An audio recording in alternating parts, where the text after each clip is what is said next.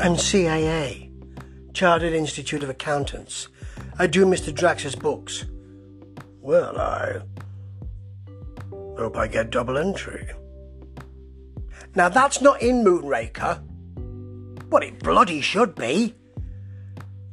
This is 1979 Bond, and in a way it begins the kind of the comedy moments, the kind of zeitgeist moments that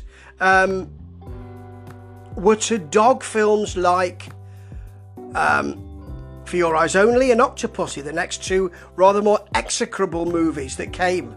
But this one is rather a success. Now, they were supposed to make For Your Eyes Only, darling. But Cubby Broccoli, having understood and seen Star Wars and thought, this is somewhere we need to be, so we need something in space. Now, he's only a few years late. This is 1979. So he's a few years behind the times, isn't he? Just a couple. But this movie, because it's not just about being in space, is actually rather good. That's because of some very nice moments. Now, first of all, a bit about Roger Moore. He is, by this time, looking as if he's rather behind the times. A bit like Cubby. Rather behind the times. He does look like he's aging here. And, the safari suits and that kind of thing, although we're still in the 70s, are not really de rigueur at this time. So, it is a bit odd.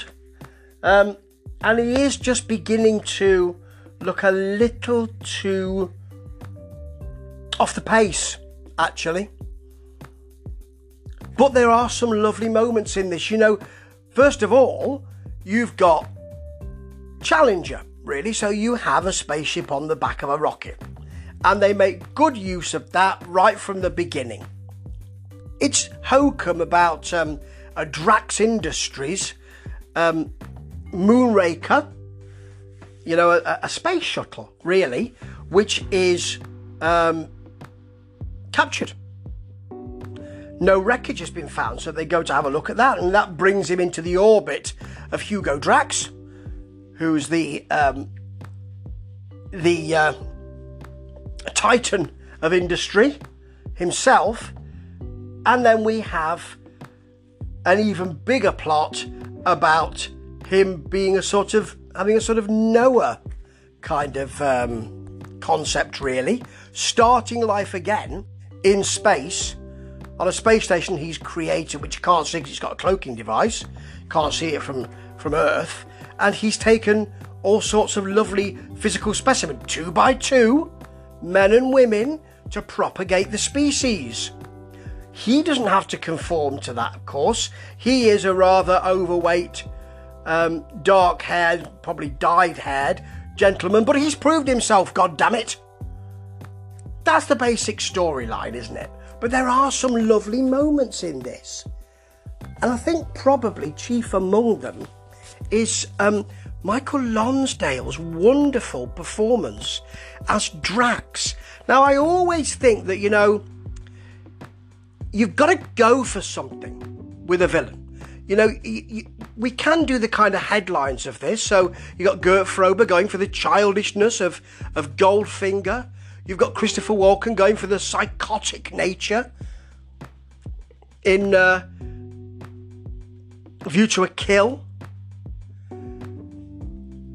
And then you've even got Javier Bardem going for the kind of homoerotic and wounded kind of character. You need to go for something. Even if it might not work, it will work because you're trying something. If you don't try something, that's the issue. And I'm talking about Kurt Jürgens as Stromberg in The Spy Who Loved Me, and I'm talking about Christoph Waltz in Spectre, and I'm talking about Jonathan Pryce as Elliot Carver, who didn't really go for enough, and consequently seems that they have been subsumed by the size of the task and the size of the performance of playing Blofeld, Christoph. And these are great actors, but they've not quite gone for anything. Michael Lonsdale does. He has the chat. You return... I can't remember what he says, but something about an unwanted season. It's beautiful. There's a little laugh in that. And he has a sort of disappointed feel. It's all a bit beneath him that he has to work with this ridiculous James Bond. And when James Bond brings Em and the other cohort to the room in which he says the nerve serum is being created, and they find that it's been put back beautifully, and it's just a beautiful, ornate room with Michael Lonsdale there. And he says, I really don't understand you're both wearing gas masks. I don't understand your quaint British customs. There's always that kind of separation. He has a beautiful death as well, actually. He is sucked out of the space station, which is great. You've got to have a good death. Another situation with Spectre. Don't just have Christoph Waltz playing Blofeld, just crawling down the road. You need to have a good death, and Drax does have one. But it is his... You don't expect him to play disappointed and a bit modest and a bit tired, and it's lovely. It's almost completely reactive. He's not what you would expect a modern industrial titan to be. He's the opposite of that, and it works beautifully because there's so much going around it, really. I mean, you have Lois Childs, who didn't do much after this, as the unfortunately named Holly Goodhead, who is a CIA agent, not Chartered Institute of Accountants, but there you go, you know. And she's quite feisty. So, you know, you've got the kind of judo chop stuff. She does all that. She fights men. She beats men. Roger Moore is constantly surprised at that. And it's good that they're doing that. Shame they called her Goodhead. Real shame. And you've got Jaws back. They weren't expecting to bring him back, but he was so successful, they did. And thank goodness they did, because Richard Kiel is a lot more of an actor than people think. His reaction shots, particularly in the scene where he's just about to go over the waterfall, grabs the steering wheel, pulls it off, beautiful look. He does that very well. The cable car stunt. If you haven't seen it, why not? I've seen a little bit about the jump from one cable car to the other. They fight on top of the cable cars, of course, he and Bond. And the stuntman saying, well, he couldn't really put any kind of harness on it, so we just did it, we just jumped.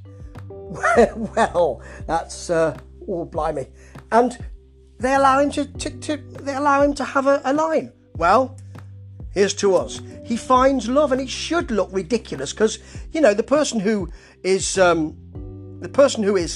his love interest is small, has the glasses on, all of that, you know, it's Dolly Blanche Ravaillac, and she looks lovely, you know, and I don't understand why they fall for each other, but it is actually very sweet.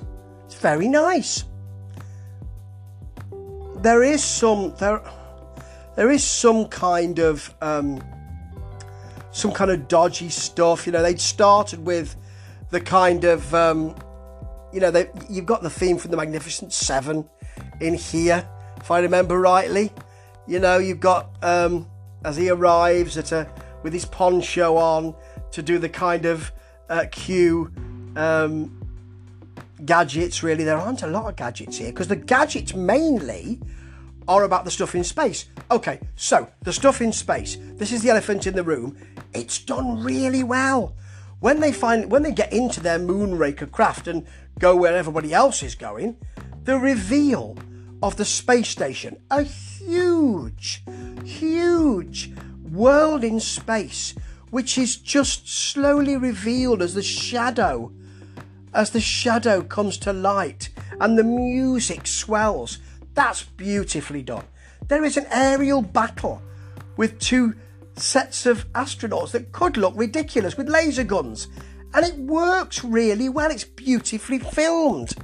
You know, this is Lewis Gilbert, who knows what he's doing. The budget was 34 million, which was a lot. It was twice as much as the film before it, Spy Who Loved Me. But you can see what you're getting. The stuff on the space station is a bit cardboard and paper, to be honest. But by that time, they've set it up. And there's lots of things with emergency stop button, you know, that kind of thing. But they set all this up so well that it works. You don't mind because you've already seen it. You can see where the money has been spent here. And the last scenes with them both in the escape pod and trying to chase the 3 pods with the nerve gas. It's going to wipe out everybody, of course, and then start again.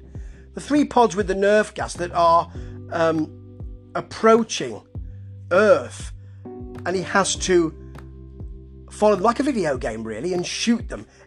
It's really, even though you've seen it several times, it's really quite thrilling, to be honest, particularly when the automatic firing fails and he has to do it himself.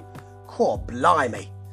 And then you do have the final beautiful scene, really well done, directed very well actually, because he's turned away, Desmond Llewellyn, looking at another screen when they're patching in to America and the President and the Queen, and they're in coitus, floating, because it's no gravity there. What's Bond doing? The line, I think he's attempting re-entry, sir. Beautifully done. He's not even looking at it. That's the gorgeousness of it. And that's the gorgeousness of Q. He's never quite in, which is why when you get him in Octopussy coming in and taking action, it's not quite right. This, I suppose, is one of the last hurrahs of that kind of large amounts of money and late 70s champagne and all the rest of it lifestyle. I think the last hurrah really for these kind of movies, before we move into Dalton and then Pierce Brosnan, is The View to a Kill, actually, which I think I've reviewed before, and would have been such a much better film if Dalton, or actually Sam Neill, who also screen tested for that, had got the part or had been in that movie. But this one has some very good work in it, actually. Some very good acting, a bit too much comedy, to be honest, a bit too much zeitgeisty stuff. It's almost as if they said, we're going to go with the zeitgeist, the zeitgeist with the Star Wars stuff, so let's just put some other stuff in there. That really doesn't work for me. However, it's a real romp, this. Made for 34 million, grossed 210. Yeah, that's a slight profit. And they don't go to too many places. There is, though, a very nice... It's nicely constructed in that you do have the kind of Goldfinger sporting middle bit, which is when Drax, who's had James Bond at his country retreat, asks him to take part in some kind of grouse shooting. He's already said, make sure he comes to some sort of harm. And as the grouse are released, James Bond shoots and he said, you missed. Did I? And then a bloke falls out the tree. And Lonsdale sees it. Drax sees it. He can't miss it. And his face is a picture. He's angry and surprised and intrigued all at once. There is some fantastic work. And I suppose it's all on a bit of a knife edge here. There were budgetary issues. And we don't go to as many places as we might expect to see Bond go to. But the story is pretty... there is a nasty scene in Venice, to be honest, with a kind of double-taking pigeon and a drunken bloke. Alfie Bass. Yeah, never ideal. Not even in Bootsy and Snudge. You know, looking over. Consumptive Man, I think he's called on the titles. Yeah, looking over doing... Yeah, he's not got anything pinned down at all there. And then a bloke, you know, as a gondola comes out of the sea and then can go on dry land because it's a Bond vehicle. somebody who's in a bar looking at their bottle of wine, saying, "Well, I really should give this up." All of that, the kind of stuff you've seen on Benny Hill, to be honest. The film's visuals, rightly so, were nominated for an Academy Award for Best Visual Effects. Quite right, because you know what? They look really good, and this earned more money than any Bond film until GoldenEye. It's got some good stuff, It's got enough stuff that you think, I remember this.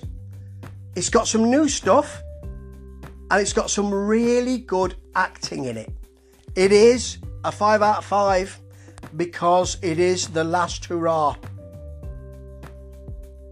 And Michael Lonsdale makes a superb villain. Almost as good as Christopher Walken, but not quite. Ta-ta.